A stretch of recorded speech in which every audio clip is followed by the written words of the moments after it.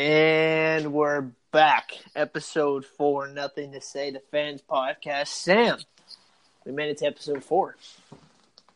Yo, I'm going to try to talk as least amount as possible in this intro because I've screwed up like the 5 intros that we've done. We tried to film this thing. We tried to record this at like 10:30, and it's 45 minutes later, and most of it's my fault, guys. So I'm just gonna sit back, relax, let Jason take over, tell him the big news, and then you'll hear from me. All right. So this is episode 4 of Nothing to Say, the Fans Podcast, and the big news that Sam was alluding to is earlier in the week I got an email from Apple telling me that, saying, hey, your podcast is listed under sports and not sports and recreation. I was like, well, I didn't even know Apple knew about our podcast, let alone got approved. So I went on to Apple Podcast, and sure enough, the picture of Sam and I, Nothing to Say, the Fans Podcast, is now up on Apple Podcast. Our podcast is officially available through that app, which means if you've got Apple Podcast, you can listen to us wherever the heck you want, which, I mean, that's always a bonus. Sam and I are an absolute awesome duo to listen to. Yeah, I'm really sorry you guys have to listen to my voice. I'm really sorry. Yo, just get it. We made it, Jason. Oh, my goodness. We made it. We can pat ourselves on the back. High. We can pat ourselves on the back a little bit, right? It's the middle of the night, and I'm screaming, Jason. Just a little pat on the back. But no, seriously, on a serious note, thank you for anybody who's tuned in to listen to us. I know that Sam and I, when we first started this, we were going to do this. We knew that we may not reach a huge audience right off the bat, but we also didn't think we were going to get our expectations for episode 1, 2, and 3 was maybe to get 10 listens collectively through those 3. And we hit 50 through the first 3 episodes, which may not sound like a lot, but when your expectations were set at 10, to hit 50, it really means a lot. So anybody who's taken the time out of their day to really sit down and listen to us, even if you have us in on in the background. Seriously, thank you. It means a lot, and just adds kind of fuel to our fire of how much we really want to do this. And we've got some good stuff coming in the works for you. We're gonna have some guests here later during the flaking. Well, life gets in the way. Life gets in the way, but we're gonna get them on. We're gonna get guests on for you guys. And they will be on sometime this month, hopefully. But sometimes schedules don't line up. So we got some stuff in the works for you guys. And again, sincerely, thank you for anybody who has tuned in to listen to us. And we're going to keep trying to do the best we can and hopefully entertain you guys for the hour that you listen to us. So thank you. Sincerely, thank you. Sam, how was your week, man? It was great. My girlfriend came up to Eugene, and we spent a lot of time together. And it was just awesome to see her. We only get to see each other, if we're lucky, every other month. Yeah. And it was just really nice to see her. And this is probably up there as one of the best trips we've had together. So Good, that was. Yeah, it was awesome. And then now we're rounding out the week with this, and work starts, and I want to quit every day. But I'm on a high right now. I'm on a high. Yeah. Hey, man, you got a cool girlfriend, so glad you guys Hey, yo, step off, bro. Holy moly. Yo, we gonna have problems, bro? Only if you make a problem. Bro, what you saying I got a cool girlfriend, bro? I know she cool. Hey, your girlfriend's like one of my best friends, so you're gonna have to live with that. I'm your best friend. I'm gonna text her to step off. Oh my goodness. Oh, well, she came to one of my my personal training sessions, so you got to keep an eye on her, man. We get it. You're moving in on her. Sorry. It's fine, man. If that wasn't obvious. Just because I'm not in the same state doesn't mean you got to keep her company or something. True. You're right. Lay off. I'll stop making her that blanket. No. Yo, I'm not even talking to you. Bro, cut this. Cut this. Well, that's good, man. I'm glad you guys had a good week. So you're happy for us now. I'm always happy for you. But no, seriously, glad you had a good week. And you should get one of those. A good week? No, a girlfriend. Oh, I'm trying. You got no game though.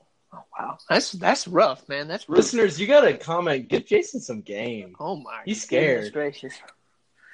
He takes like years to talk to girls. It's crazy. Wow. All right. Hey, I just got on fire. I just got out of one a couple months ago. I got time. Yeah, no hurry, dude. No hurry. But what we do need to hurry up on is get into the sports news. So, first, we're a sports show? Apparently, according to Apple now. Getting on to the world of sports. Earlier in the week, I think it was earlier in the week, it may have been late the week prior.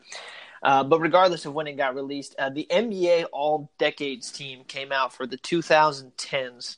The All-Decades team is basically just a way of saying who the top 5 players of that decade were.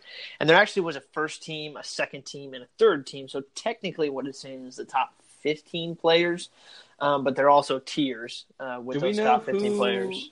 Do we know who voted on this list? Do we know who voted? I think it was was it media? I think it was media, but I also think it was some executives too. Oh, really? Okay. Yeah, I really am not 100% sure, and I've looked for that, and I couldn't really find that. It was kind of vague. But that's kind of, that's not really what we're here to discuss, but I get what you're saying. Yeah. Because if it was the players, then it would be like a different argument. True. But so what ended up the All-Decades team, the first team for the 2010s, so the NBA All-Decade team, first team, consisted of Steph Curry, James Harden, LeBron James, Kevin Durant, Kawhi Leonard. The second team was Chris Paul, Russell Westbrook, Anthony Davis, Blake Griffin, Carmelo Anthony. The third team was Dwayne Wade, Kobe Bryant, Paul George, LaMarcus Aldridge, Giannis Antetokounmpo. Hopefully I pronounced that correctly. Did you say Kobe? I did say Kobe on the third team. I guess I wasn't listening to you. Oh, well, nothing really changes, I guess. I tell you what, the very first thing that sticks out to me is Dwayne Wade being on the third team and not on the first team. True. I don't get that at all because, first of all, in the 2010s, Dwayne Wade was an 8-time All-Star, and that does include his honorary All-Star appearance. Had 4 All-NBA team appearances. He was averaging 20 points per game, almost 5 rebounds a game, and almost 5 assists a game, and he won those 2 titles in Miami. And yet you have James Harden sitting up here, who besides being a scoring freak and winning an MVP, the only thing he has to show for real accolades is nothing. That's right, I forgot. Wait, he won an MVP? I know, I mentioned that, but... You got to get your James Harden hatred out of here. You got to get over that, man. Are you seriously going to sit there and tell me that you think James Harden deserves to be on the first team and not Dwayne Wade? Well, it's tough because the 2010s encompasses 10 years, obviously. Mm-hmm. And if you argue Dwayne Wade was all-star level for 3 of the 10 years, 2010, 2011, and 2012. Okay. But James Harden has been like dominant since he got to Houston, which was 2012. 2012. 2012. So if you just go off of longevity, I don't think James Harden's a better player in his career, but if you're just going off of the parameters of this argument, which is who's the best player in this decade, then I think James Harden takes it. I'd put Dwayne Wade ahead of, say, Blake Griffin for sure, Anthony Davis for sure. I'm curious to see if they went by positions for this. Well, that's the thing that's kind of curious about this is because on the third team, there's no true point guard. So I don't think they did because Dwayne Wade and Kobe Bryant and I guess Paul George, depending on who's in the lineup, there's no point guard in that third team. That doesn't make any sense. Yeah, there's no point guard. And no. Well, okay, well then let me ask you that question. If they did go by position, who's that point guard that you put into that third team? And who do you take out of that third team? Because right now you have Dwayne Wade, Kobe Bryant, Paul George, LaMarcus Aldridge, and Giannis.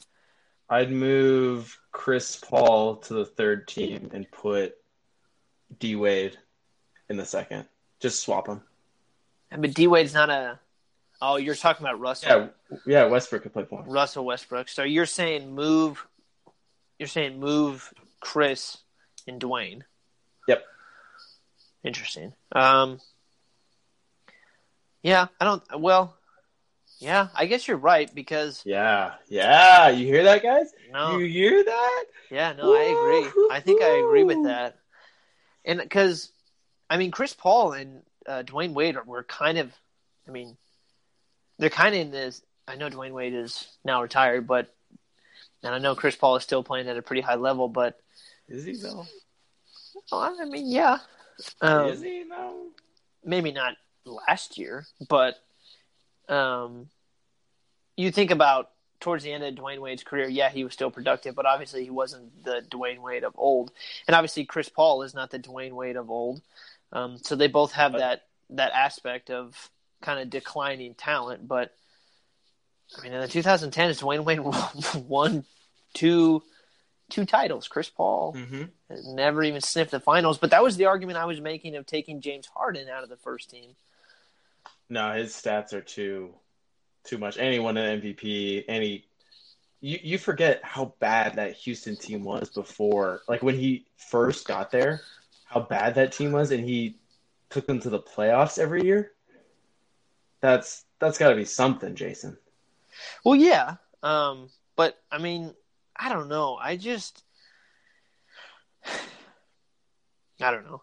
Maybe I'm letting my kind of You are. Yeah. No, there's no maybe. I probably am. I'm not a huge James Harden fan in the first place. Really? Well, it's not his personality or anything. I don't think he's a bad guy. But I don't necessarily like the way that he plays. I think he's really one-sided. And I think Dwayne Wade, I guess what it comes down to is giving Dwayne Wade his respect, because Dwayne Wade is going to go down as in the top 5 and possibly the top 3 for best shooting guards of all time. And I don't know where James is going to end up on that. He's going to be pretty high. He'll be pretty high, but if he doesn't win a title, then he's not going to sniff the top 3. He may go down as I think him and Durant are going to be the argument for who the best scorer of all time is. But if you're going to say pure just shooting guards, I don't think James Harden is in that conversation. Wait, you can't even put Dwayne Wade on this list because Paul Pierce had a better career than him. Than Dwayne? Oh, I don't think you're getting my joke. Never mind. That was bad. Oh, that totally went over my head. Do you remember, I think it was All-Star Break, and it was the NBA Jump Crew, and you know how Paul Pierce is on that? Yes. He said, like, flat out, I've had a better career than Dwayne Wade, and that, like, blew up. Oh, yeah, I remember that. And then it came out that he, like, faked that one injury. His comeback game where he faked the injury, but he really, like, needed to go to the bathroom or something. Oh, really? Yeah, there was something about him faking an injury. That was along that, like, week period where it was like Paul Pierce just needed to stay away from a microphone. Like, oh my gosh, people were going at him. Yeah, like nothing he was saying was doing him any good. He went from a first ballot Hall of Famer to like a bum.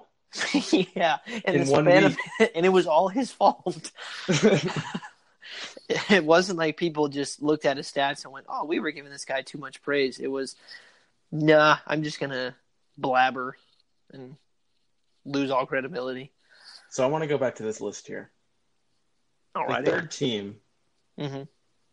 Giannis, Yeah. should not be in it. Who? I Okay. think you moved DeMarcus Cousins into that third team. I completely disagree with that. So here's the thing where I'm coming from. Giannis has been good for the last 3 years. DeMarcus Cousins arguably was the best center for most of the 2010s on a bad team. Most of the 2010s? Yeah. At least earlier than when Giannis came in. Giannis started kind of making a name for himself in 2015. That's when he kind of started. You gotta go based off of the All-Star appearances. Okay. Especially in the East when you make it like right away. Well, yeah, if you have any shred of talent, it seems like. So DeMarcus was making All-Star teams in the West, was a dominant center on a bad team. I think you got to give DeMarcus, like, he was putting up monster numbers. I would even argue putting him ahead of Anthony Davis and Blake Griffin. I wouldn't go that far. I'm shocked Anthony Davis is this high and Blake Griffin being this high. I think LaMarcus Aldridge should be ahead of Blake Griffin. Oh, you're losing me, man. Like, I mean, okay. I can see your argument for the Giannis thing because Giannis really didn't start making a name for himself. He was averaging like 17 points per game in like 2015. What was DeMarcus doing? Averaging 25 and 12? He was averaging 26 that year and 11 rebounds. Oh, wow. Woo! But it was, killing it. I mean, and talking in third person. Okay, so I can't necessarily say you're wrong because. Okay, so I'm right. Well, no, I think there's a gray area. Because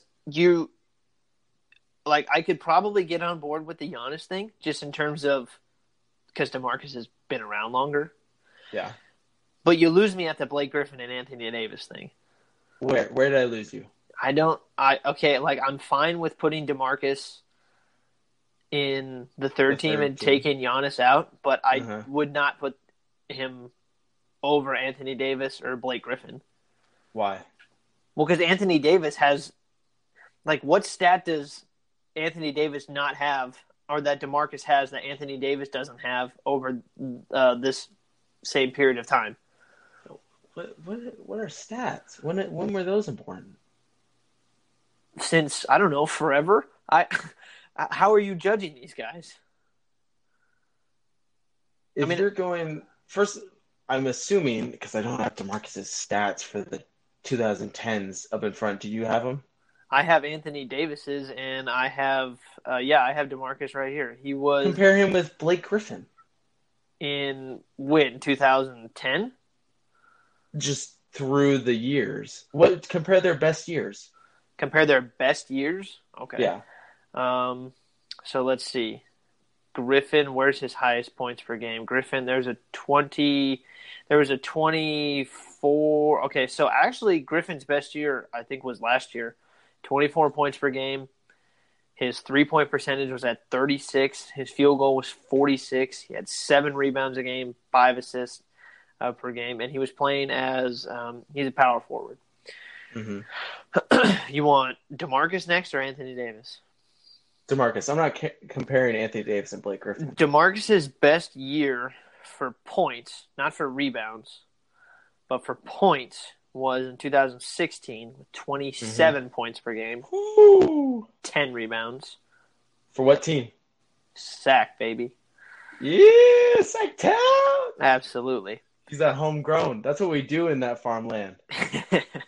At Cowbell Nation. And then his best rebounding year was in 2014 with 12 point. So wrong. 2017 with the Pelicans, 12.9.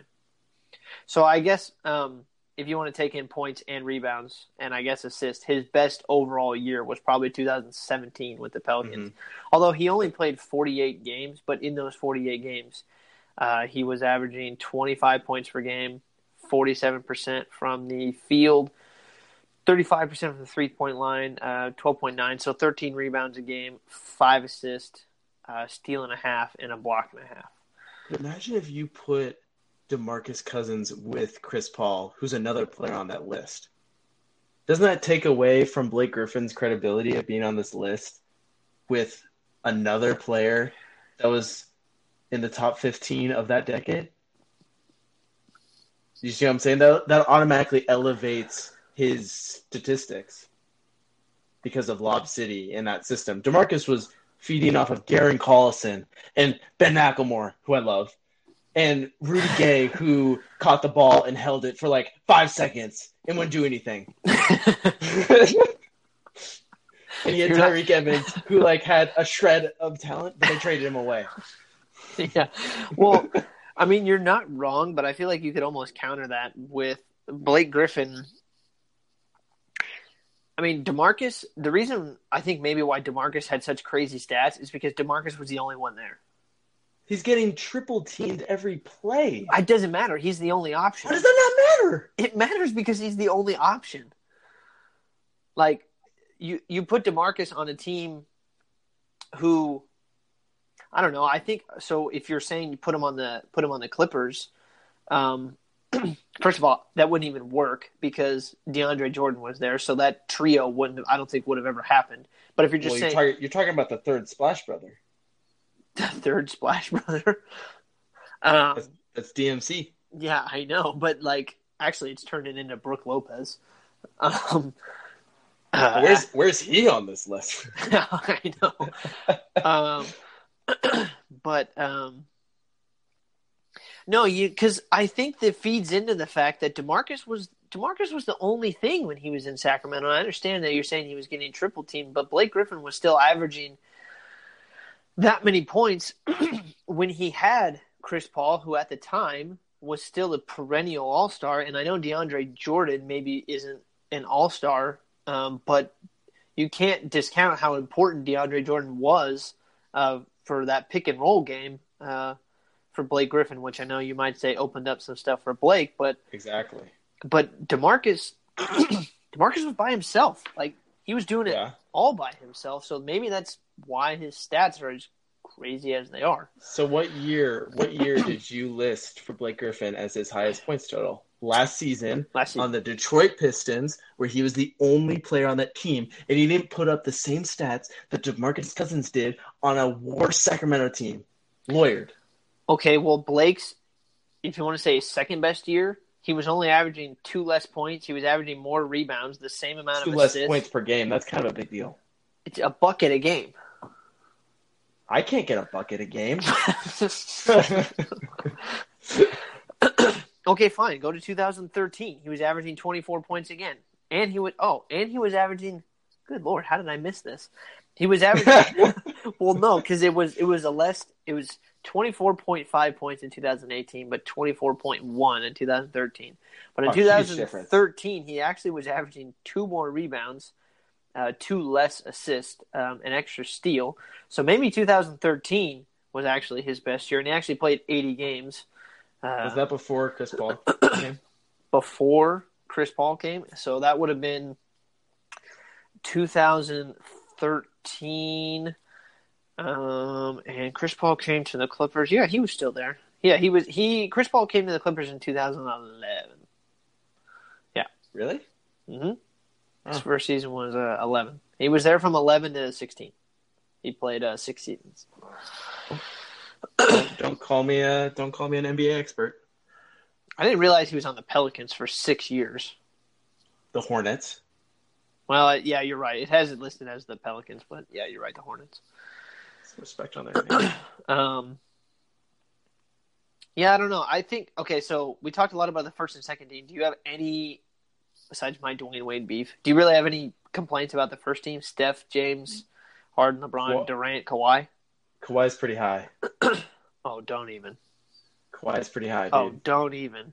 I would slide. You know what? I would slide someone that we're going to talk about a little later. Carmelo Anthony should be in that first team. All right. Well, you know what? That's a perfect segue to exactly what we were going to talk about. Just in recap, real quick. Your NBA All-Decades team, first team, Steph Curry, James Harden, LeBron James, Kevin Durant, Kawhi Leonard. Second team was Chris Paul, Russell Westbrook, Anthony Davis, Blake Griffin, Carmelo Anthony. No center on that list. I really think they should have done this by position. But regardless, third team, Dwayne Wade, Kobe Bryant, Paul George, LaMarcus Aldridge, Giannis Antetokounmpo. Now, to go off of what Sam... You know who else should have been on this list? Dirk? No. Nah, he's old. Dame Dollar. Dame. He definitely should have been on at least the third team. Okay, well, would you... Kobe. You're going to take Kobe out? Get that Laker out of there. I'm not that gross ass gold color out of there. No, I'm not gonna. I'm keeping Kobe there. I'm sorry. I think at some point. No, I'm not even gonna make an argument for that because I think Kobe's people will leaving, realize. Kobe's leaving, and Dame's giving him the first round exit wave. Bye bye. No. Bye bye, Kobe. Your knees don't work anymore. Kobe's there, and I probably would have argued for Kobe being higher, but 2010s. Voice crack. Yeah. What did he win? One title? Still won a the title. Last one? Still won a title, which is more than Chris Paul, Russell Westbrook, Anthony Davis, Blake Griffin, Carmelo Anthony, and James Harden can say. So you just keep piling on James Harden. What do you have against James Harden? Dude? I just named 5 other people. Whatever. What did you ask for an autograph and he denied you? James. My name's Jason. Can you take a picture with me? Kid, I'm trying to work on my game. Okay, why? First of all, why did I sound like a female, and why does James Harden sound like a thug? Yeah, that's kind of the voice that I have for you in my head. Interesting. Okay.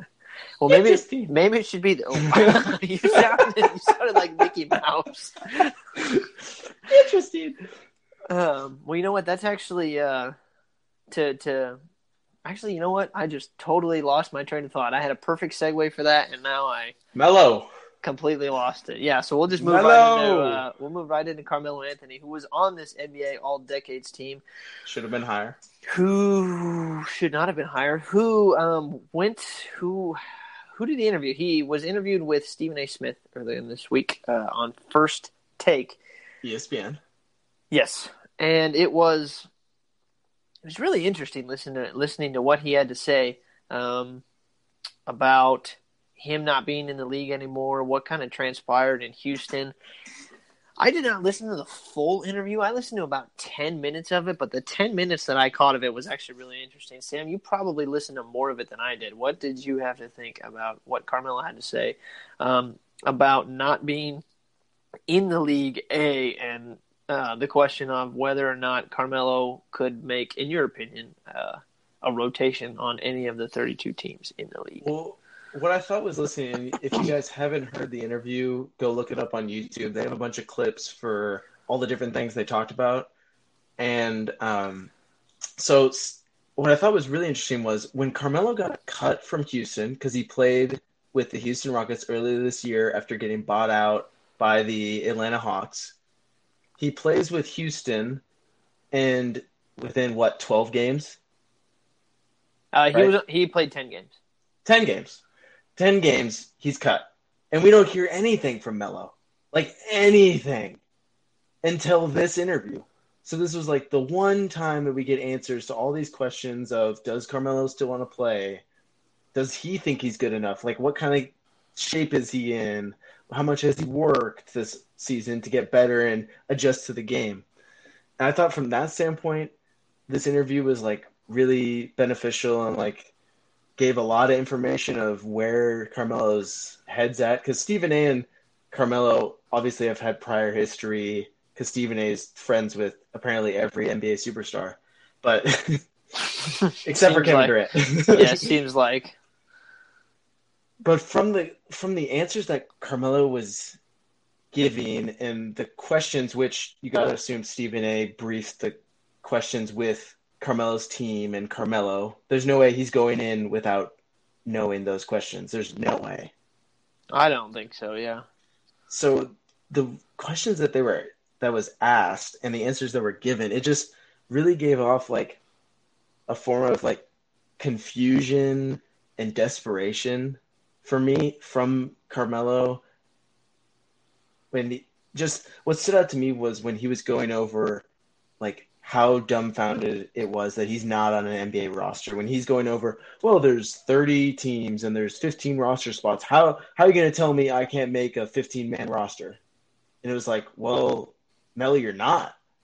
Like, Yeah. dude, you need to like look in the mirror and figure out what is going on. Because those players that are no-name Alex Caruso's, they don't have the baggage that a Carmelo Anthony brings. Because as soon as a Carmelo Anthony goes into the locker room, say he joins the Lakers, how much of a circus is that going to create when he's on the bench?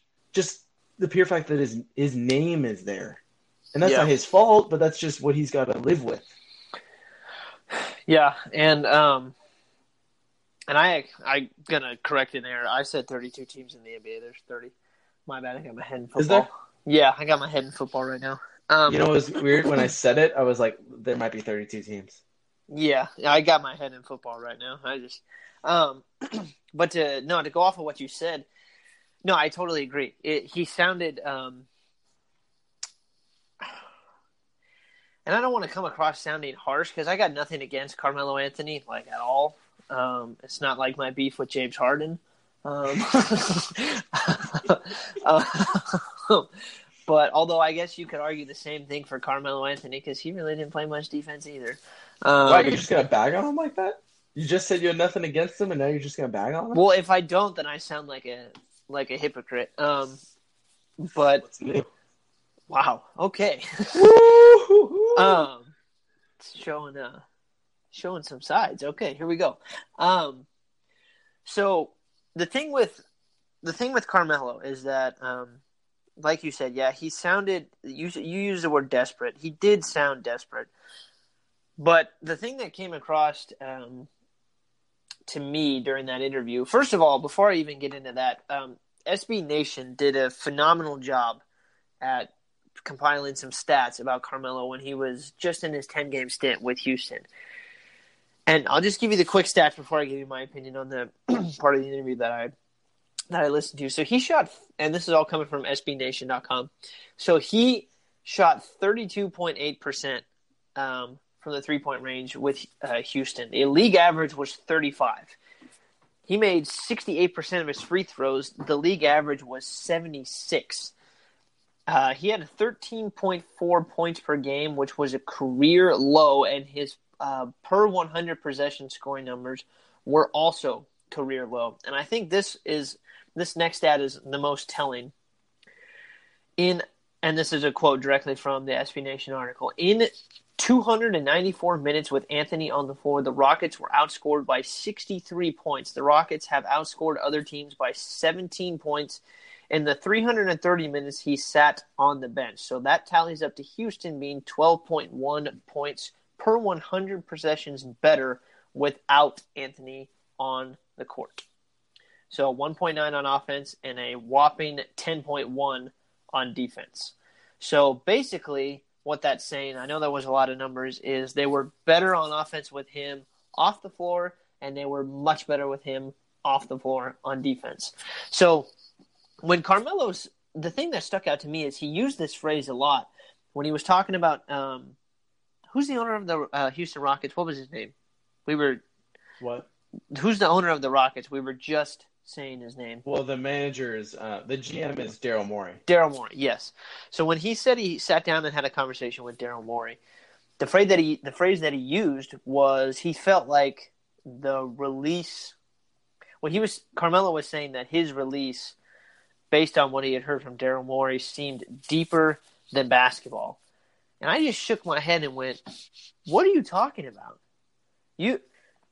They brought you on not to be what you were with them. They brought you on to be a contributor, And just looking at your numbers, he was hurting the team. And I think what really disappointed me listening to that interview is for somebody who, like Carmelo, say what you want about him chasing money and maybe not necessarily going after money instead of going after rings. I've never heard anything, and I could be, like I said, I could be forgetting something, but I really don't believe I remember hearing anything negative about Carmelo's personality or about his professionalism. So to sit there and say that you feel like you were like his release was deeper than basketball, when somebody like him, I feel like somebody as smart as Carmelo seems to be, he would have the wherewithal to look at his stats and go, oh God, I really, really stunk. Like I was playing the worst basketball of my career. So I don't understand why he's saying it felt deeper than basketball, because on the surface, it looks like it wasn't deeper than basketball, and we'll never be able to know if it was deeper than basketball, but he absolutely stunk with Houston. You know what it is? It's that pride talking. Oh, very much so. Very much so. Carmelo, so throughout the interview, a big thing with him the last 2 years was his ability to adapt to a different role than what he's accustomed to. And throughout his career with Denver and New York, he was the primary ball handler and primary scorer on every offense was run through him. He was going to get the ball late in games. But when he went to Oklahoma City, he was reduced to the third option, even sometimes the fourth option. In his words, he would say that sometimes Steven Adams was put ahead of him in the pecking order, which I thought was really interesting, how Billy Donovan handled that whole situation. But a big thing for those situations to work was his ability to adapt to a new role.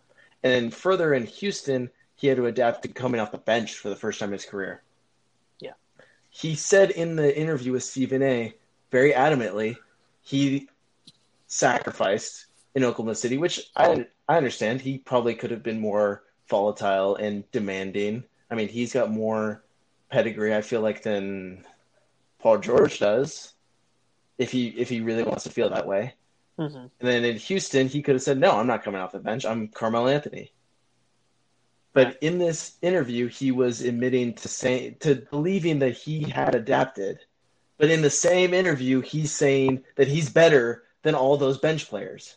Mm-hmm. So it's two contradictory things. He's saying he swallowed his pride and wanted a reduced role, but at the same time, it's like, no, I'm Carmelo Anthony. I should be in the NBA. I'm blah blah blah. Like it's showing that he hasn't really changed, and it's really sad because he was 3 years ago one of the top scorers in the NBA. Yeah, and that's the sad thing too is this dude, I understand that his last couple of years may not have been amazing, but this dude is one of the best scorers of the generation.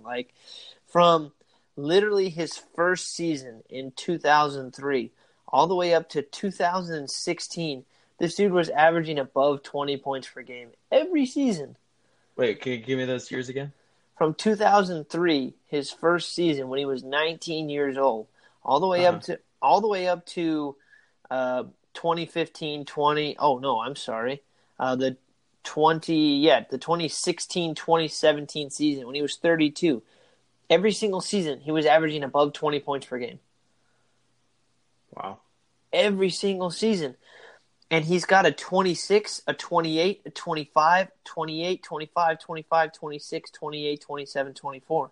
So we're not talking about some run-of-the-mill guy. It's freaking Carmelo Anthony. He's a superstar. He is. I know he didn't win a ring, but, come on, the dude's going to be in the Hall of Fame. So I don't know. I really wish he would have taken the approach of, hey, you know what?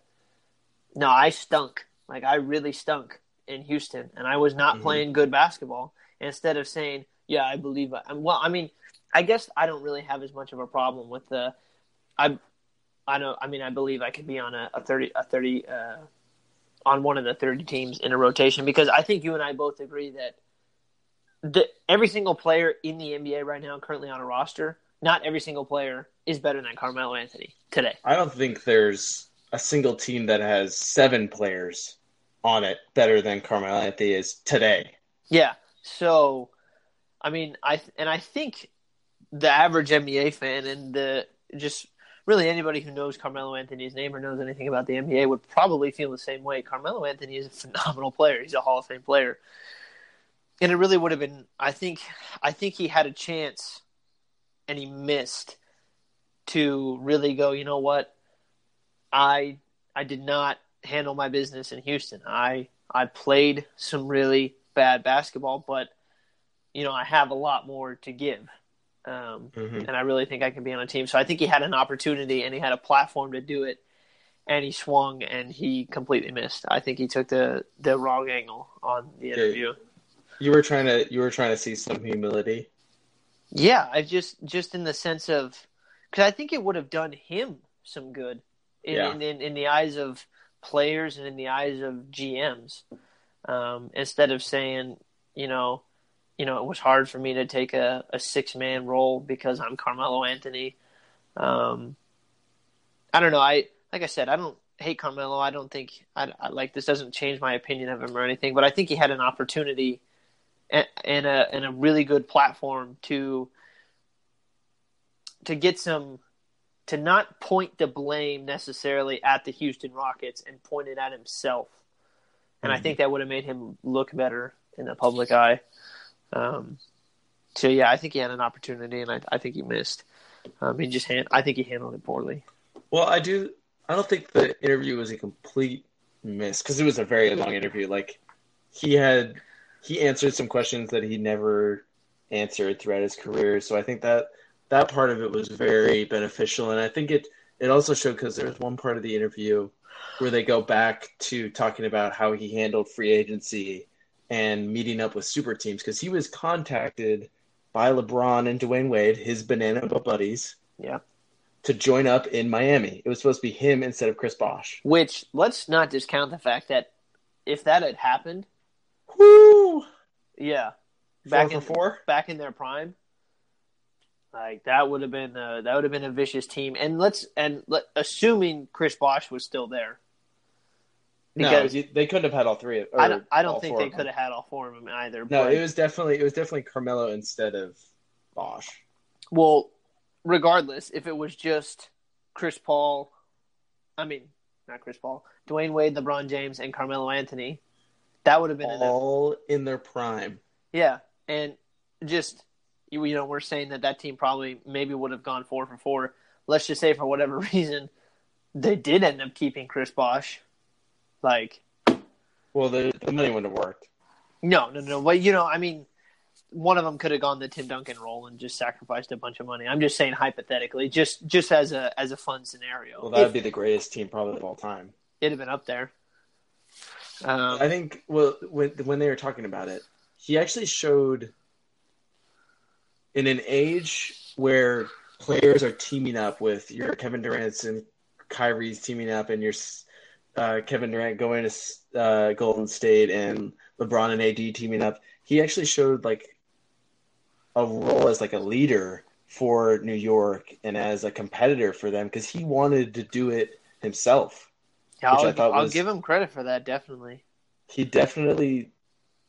His confidence in himself as a leader, I thought was very good to see, because like the teams they put around him, he even talked about this. He never had a team the caliber as Dwayne had and LeBron had.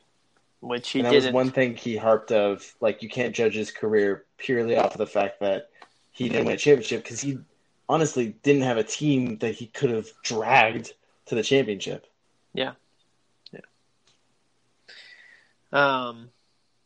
So, I think we're both in agreement that we think Carmelo Anthony should be in the league. I don't know why he's not. And you pointed out that just looking at him on camera, he looked like he was still in pretty good shape. That's not an accurate way to tell, but That's a hard thing to do too. It is when you're not That playing. much time off. Yeah. To stay in shape. No one would have blamed him if he was out of shape. I don't They'd think have been so. like, oh, well, his career's over. Like, why would he be training? But he's still putting in the work, apparently, according to him. So Yeah. So, I mean, like I said, I think we're both in agreement. I think we both think he should definitely be in the league somewhere. I think he deserves to be in the league somewhere. yeah, He's earned that right to be on a team somewhere. So, but like you said, the whole interview wasn't a bust, but there were some areas where it just seemed like, okay, you probably could have taken that a little differently. But, you live and you learn, and who knows? Maybe he is going to be. Maybe some team signs him midway through the season. I don't know. Maybe if they're trying to make a playoff push. I mean, I could see that happening. I don't know who would, but I think we just have to wait till the season kind of transpires. Yeah. And if you guys haven't listened to the interview, go check it out. Yeah, I mean, regardless of what we said about the interview, it is a good listen. He really did get really real with Stephen A. Smith. His word that he used, and I think the one that Stephen A. Used was vulnerable. He did kind of open up, and those interviews are always cool. So, go check that interview out. So moving on, the segment that we introduced last episode, Listen Up, that I got the pleasure of introducing and having the first iteration of. Sam has got the second version of Listen Up. So Sam, you got a couple minutes to rant a little bit. So everybody, listen up. Ready? Let's do it. I said, are you ready? Oh, and actually, hang on, I'm not ready. Everybody, I have not heard this. This is my first listen to this too. So we're all listening. Everybody's listening to this for the first time. Gosh, I should have grammar checked this. I should have had you read this first. Okay. Bring it. Listen up, all you people out there. Put some respect on the Sacramento Kings' name. Newsflash: they finished 9th in the Western Conference last season with a team full of young talent. They were expected by all the experts out there, all those NBA experts, were picking them to win 20 games, 25 games. They went and won 39 of them, finished 9th in the Western Conference. Yeah, that stronger conference, they finished one spot out of the playoffs. They overachieved a year ago with a young team, a De'Aaron Fox in his second year and a Marvin Bagley in his first year, who are both going to get better because that's how young players get. They get better year to year. You thought De'Aaron Fox was good last year? He's going to be maybe all-star next year or on the brink of it. Marvin Bagley is going to make jumps because the game's just going to slow down for him. Harrison Barnes, that guy that the Kings traded for, he's getting a whole offseason to work with this team and get better. Then they added Dwayne Dedmon. Yeah, Dwayne Dedmon. That pick's really big. That's a big addition. He's an upgrade over Willie Cauley-Stein with his perimeter shooting. Then they added Trevor Ariza and Corey Joseph to add to that depth of that bench. They haven't had a good backup point guard since Isaiah Thomas. Then they still have Buddy Hield and Bogdan Bogdanovic, who shoot the lights out. Do people forget that Buddy Hield averaged 20 points per game? Do people forget that? In the NBA, the big National Basketball Association, he averaged 20 points per game. Why is no one talking about that? What really, really pisses me off is when you go turn on ESPN and they're previewing the NBA season. Dallas is getting all this love. New Orleans is getting all this love. Where did I miss something? Did New Orleans trade for LeBron? No, they traded for Lonzo Ball, who can't even play more than 50 games a year. Brandon Ingram, who, newsflash, didn't even smile when he went to New Orleans. Oh, that's gonna be real good, New Orleans. Perfect. And Zion? Guy hasn't even dribbled a basketball in the NBA. If you look at the stats, compare the stats of Marvin Bagley's last season in the NBA and Zion's, Marvin Bagley has better stats in every single position. You know why? Zion's got zeros. So let's pump the brakes on New Orleans. And I get they have Drew Holiday, but even with Drew Holiday and Anthony Davis, a top 5 talent in the NBA, they couldn't even make the playoffs. So all of a sudden, with broken toys like Lonzo Ball and Brandon Ingram and Josh Hart, who the Lakers, a dysfunctional organization, decided to part ways with, they weren't even going to be on the Lakers. The Lakers? They're trash. Don't give me that New Orleans stuff. And Dallas? I get Kristaps Porzingis and Luka Doncic are good. They're probably better than any team on the any player on the Kings. But if you go after that, you got Seth Curry. Oh, darn! They got the wrong Curry. Someone's got to tell Dallas. Someone's got to tell the media they got the wrong Curry. They're acting like they got Steph. They got Seth. Take a T out. You got the wrong one. And all of a sudden, they're better than the Kings, who finished 9th. Who are getting better. People got to stop faking this stuff.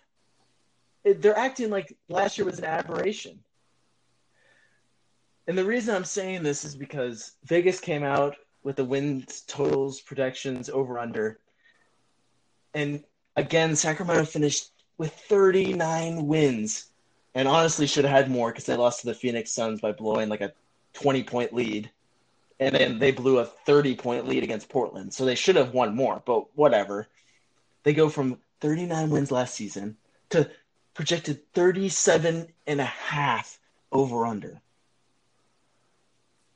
If you go off of what I just said, how that team is going to get better just because of how much more time has passed. You see De'Aaron Fox is in the gym with Team USA. Is there any New Orleans players practicing with Team USA? No. Marvin Bagley's practicing with the select team with Team USA. Those players are getting better just from this last year. And you're going to put Dallas, who is behind Sacramento. You're going to put New Orleans, who was behind Sacramento a year ago. All of a sudden, they're way ahead of Sacramento. The Kings aren't even mentioned. If you're listening to ESPN experts, quotation marks, they're getting it wrong. The media is getting it wrong. It's time to give the Sacramento Kings and its fan base some respect. Oh, man. Oh, man. Oh, man. Oh, man. Oh, man. Oh, man. Oh, my gosh. Well, just to tell you what, I can wholeheartedly say that was better than my rant last week. But you know what? I mean, as a Kings fan, first of all, actually, Sam, let me give you the credit. That was good. That was really good. Shout out Benny Welks. That's for you. Yep. And we'll get Ben Welker is now making a name drop on the show, but is a good friend of ours and is our resident Kings super fan, and he will be making an appearance one of these days. But I mean, you know me, Sam. I'm a Kings fan as well. I'm a diehard Kings fan as well. You're not going to get any argument out of me. One thing, too, you mentioned you talked about Buddy Hield. Buddy Hield was the number 1 3-point shooter in the league last year, 42.7%. No one's talking about it, Jason. 42.7%. And so if you're saying Buddy Hield is our best player, which probably is right now overall, you can make the argument that Fox is. I think it varies game to game. Well, if those are our 1, 2, having Harrison Barnes as your number 3 is definitely – you could do a whole lot worse than Harrison Barnes. Marvin Bagley, as a rookie, was averaging 15 points a game. He didn't even know how to play basketball. 7 rebounds. And one thing that definitely needs to go definitely needs to be said is Harry Giles, who at the beginning of the season didn't even look like he knew how to dribble a basketball.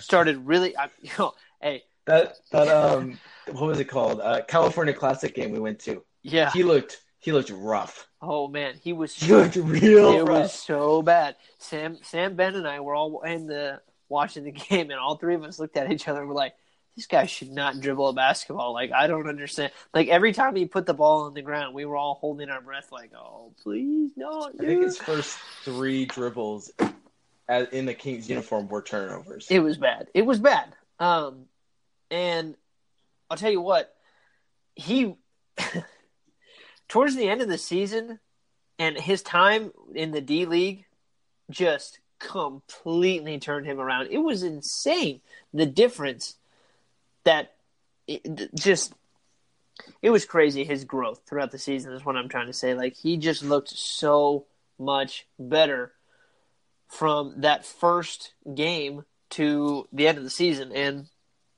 he's going to get better. That was his first year. Both Harry and Marvin, that was their first year. And one thing, too, that needs to be said about the Kings is their pace of play. When you play the Kings, you have got to put on your track shoes.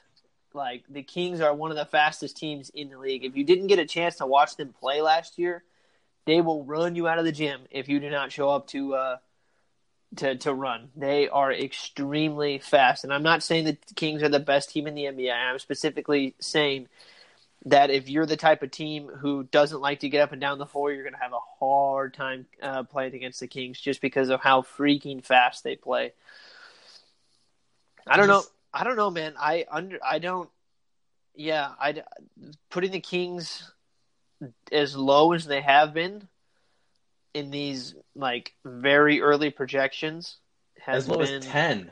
Or like 11. Yeah, it was ridiculous. Like, I don't understand. I don't get it. Especially like Oklahoma City, where they're not going to do a damn thing this year. So Oklahoma City, they were in the playoffs last year. They're going to drop. So we'll say Los Angeles swaps with them. So because the Lakers will make the playoffs. But now you're still talking about the Kings competing against Oklahoma City, Minnesota, Memphis, who got worse, New Orleans, Dallas, who is getting better, but is Kristaps really going to account for? Like, we don't know. Oh my gosh. We really don't know how much he's going to account for. That he's really kind of an unknown at this point. And Phoenix, who doesn't even look like a basketball team. Do the Kings really look that bad? Like, I don't know. I know we're Kings fans, but we try. I mean, I try to be, and I know you do too. Try to be as objective as possible. Like, are we seriously missing something? The Kings won 6 more games than Dallas did last year. Granted, without Kristaps. All of a sudden, Dallas is projected to win 3 more games than Sacramento. That's a 9-win increase. Or swing. Is what I'm trying to say. Yeah. How? I don't know. Did Sacramento trade all their players? Do they not have De'Aaron Fox who throws lobs off the wall and between the legs? Oh yeah, we saw that. Yeah. And you know what the funny thing is that was kind of as Sam was pointing out, that was something that De'Aaron did at the Team USA practice. I was really disappointed at how underwhelmed the gym was when they saw him do that, because that was an awesome dunk. Oh my gosh. Yeah, so, I mean, you guys heard our thoughts, and, I mean, predominantly Sam's thoughts, but I'm right there with him with everything he said. I don't understand why the Kings aren't getting more love. And we're not saying that that ESPN has to shower them with love, but, I mean, come on. Like, is it really too much? And we're not even saying the Kings are going to make the playoffs this year. At most, they're going to fight for the 8th seed, but, like, are we really going to put them that low? Does it really make sense to kind of have the Kings hanging around 13, 12, 11? I don't think so. I've heard, like, many people say New Orleans is a dark horse to make the playoffs. Make the playoffs. That roster is not better than Sacramento. No. I'm sorry. No, and it's funny having them as a dark horse to make the playoffs. It would mean that they would have that New Orleans, the Pelicans would have to beat out either Golden State, Denver, Portland, Houston, Utah, San Antonio, Clippers, or the Lakers. It's not happening. These are the same people that were bagging on Zion Williamson because he was out of shape or because he was fat in Summer League. Yeah. Those are the same people. It ain't happening. It ain't happening. New Orleans is not making the playoffs. And I haven't heard Sacramento mentioned once this whole offseason. No, and like I said, neither one of us are saying that the Kings are going to make the playoffs. But you just got to put respect on them. Like seriously, to not even discount, to not even say that they're going to be kind of maybe hovering for that A spot, which they might be because of how competitive the West is going to be. Like, just I think what pisses both of us off is that you're going to say that Dallas is a dark horse and New Orleans is a dark horse, but why not the Kings? What are we missing? So I've heard an argument a couple times. The Kings would go down just because the West got stronger, with the Clippers and Lakers getting stronger. But if you take that into account, Dallas's win total would go down, and New Orleans would go down. So you have to everyone would be affected at that point. Mm-hmm. And then it just goes down to who's got a better roster. Yeah. And if you go by rosters, the Kings are better than both of those teams. They were better than them last year, and they're going to be better than them this year. Yeah, so I don't know. Oh, it just gets me mad, Jason. It just gets me mad. I can tell. Man, you brought some. That was a good segment. You got me all fired up now. Yeah, that's what happens when I write down what I say before I say it. Right. I should do that more often. Instead of messing up on the intro 10 times like we did. Hey, I got good grades while winging every presentation I did. Yeah, well, I did have to correct a lot of your papers in high school, though. So, name one time. Name one time. Maybe. Yeah, what paper did you grade? All of them. Did I send you my papers? You and James did. Oh, okay. Yeah. Then why was I getting 6 minuses? Because on the ones you didn't, were the ones you got 6 minuses on. No, you know why? Is because our AP Lit teacher, she had it out for me. No, I could not get above a 6 the whole year. Oh man! I also showed up to class late every day for first period, but that's fine. Yeah, Sam was a good student. We'll put that out there. His senioritis kicked in. A little bit for you, yeah. So we got about maybe like 6-7 minutes left on this podcast. We're going to do a very, very quick segment because one of the things we mentioned on the very first episode is we both love movies. And as much as this is going to be a predominantly sports show, when something in the entertainment business kind of piques our interest, we'll talk about it. And one question that Sam wanted to do today, we'll spend just a little bit of time on it, is Rotten Tomatoes is a very widely used movie critic site. Whether or not you base your movie opinions off of that website is up to you. I know neither of him and I do, but sometimes it's fun to kind of look to see what the consensus is. So the question is, what movie that is labeled as a rotten movie on Rotten Tomatoes is actually a guilty pleasure of yours and what you think is actually a good movie? So Sam doesn't know my movie. I don't know his movie. Sam, we only got about 6 minutes left, so give me a quick little spiel on what your movie is. And if you're listening on Apple Music or Anchor, there is a comment Apple tool Podcast, on there. not music. Apple Podcast, Yeah. sorry.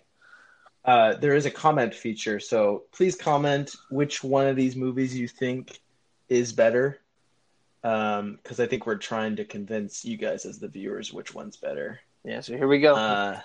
I chose a movie that was rated 56% on Rotten Tomatoes, which, if you're going off of their rating, is under 60 is rotten. Mm-hmm. Correct? Mm-hmm. Star is I don't know what year it was. I'm taking a really long time. 2013 iteration of Superman. Man of Steel, starring Henry Cavill, Amy Adams, Michael Shannon, and Kevin Costner. You know what?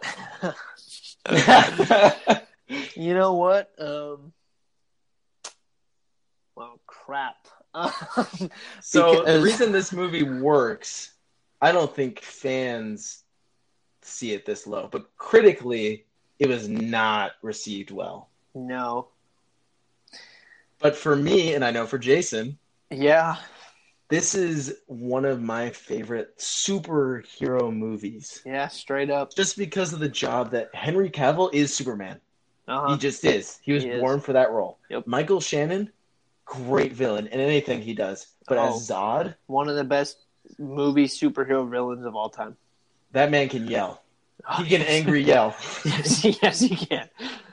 And Amy Adams brings like a nice form of like humanity to the role, because Superman's not a human. He's obviously an alien.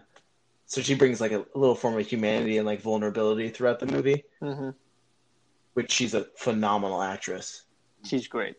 But I think this movie is just directed by Zack Snyder, correct? Yes. Just so like visually, this movie is breathtaking. Is one of the trademarks of Zack Snyder, who also did 300, which was also shot beautifully. If you guys haven't seen that, I was gonna say Watchmen, but I didn't know if he actually did that one. Yeah. One of the few things that was good about Watchmen, the movie, is just how it looked. That was one of the few things that was good. Yeah. But anyway, for Man of Steel, just from the performances that Michael Shannon gives and Kevin Costner gives and Amy Adams gives, not to mention Henry Cavill is so perfect for this role. And I know it's a dark version of Superman, like he doesn't smile enough and his suit's dark, but it's just the reality of what would happen. Yeah. This kid's had to hide his identity from the whole world, and he's had to lock that self up. He can't even help people. That's how scared he is. Could you imagine how dark he would be if you let people die? Like, he literally lets people die while he's growing up, which is so like a dark aspect of the whole Superman story. Yep.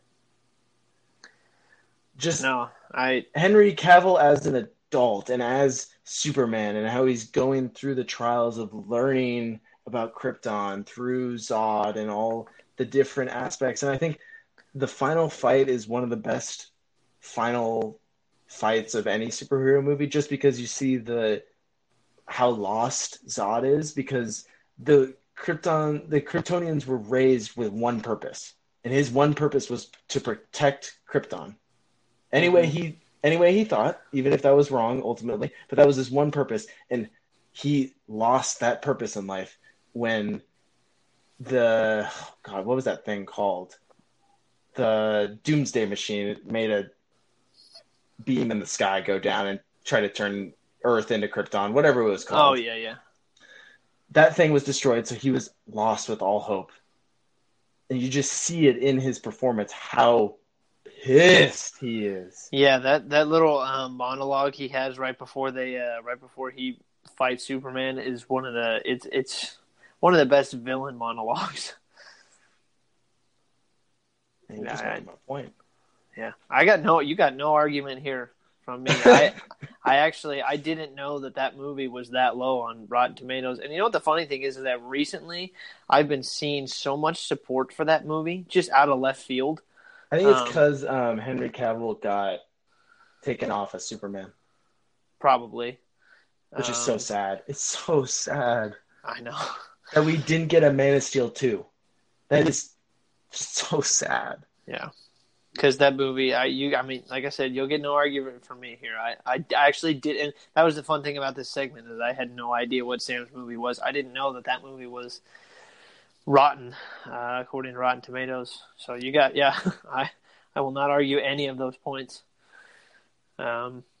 which doesn't bode well for my argument, but that's okay. Let's hear what the losing movie is. So this movie is a 58% on Rotten Tomatoes, but it's actually an 85 for the audience score.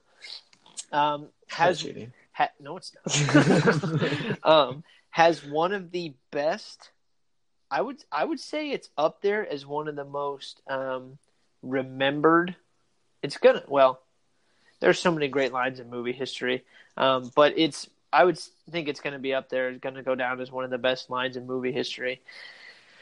And opened the door for a trilogy, which was not great, but this first movie was phenomenal, and that's Taken, the very first Taken movie, the very first one, not the second one, not the third one. We can forget those two exist.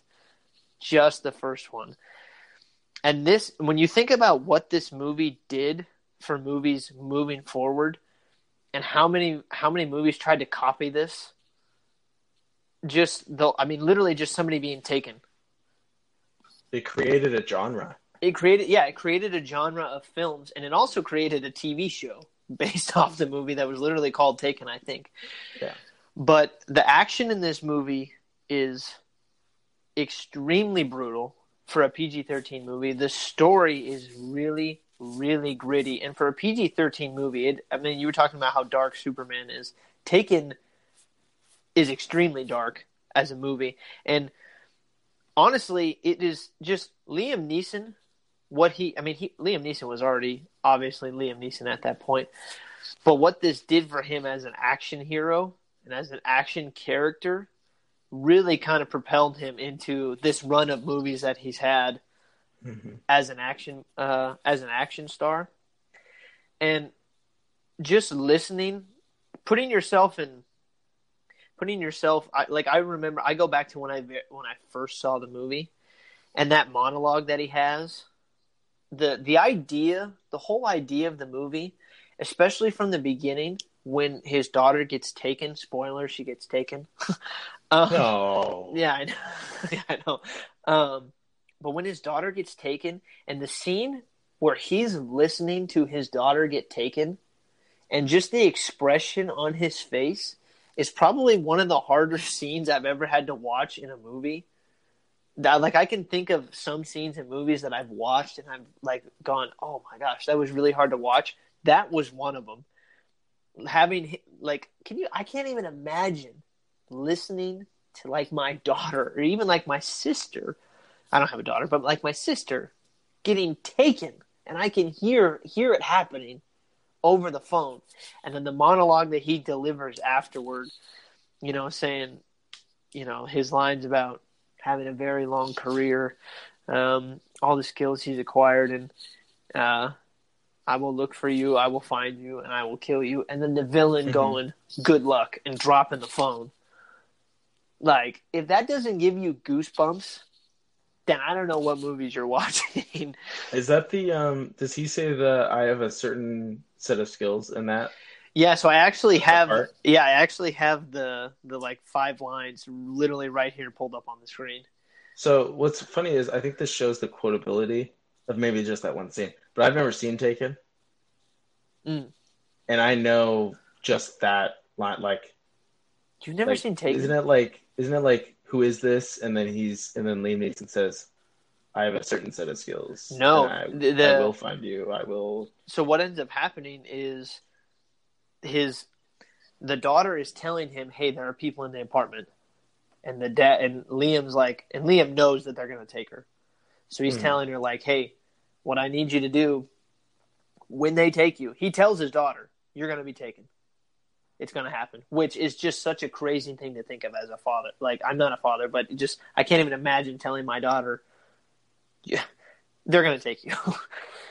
So he's telling her, they're going to take you. When they take you, don't hang up the phone. Scream at me everything you see about him. Hair color, eye color, tattoos, piercings, beard, everything. I need you to shout it out for me. So they're waiting. Boom, you hear her get taken.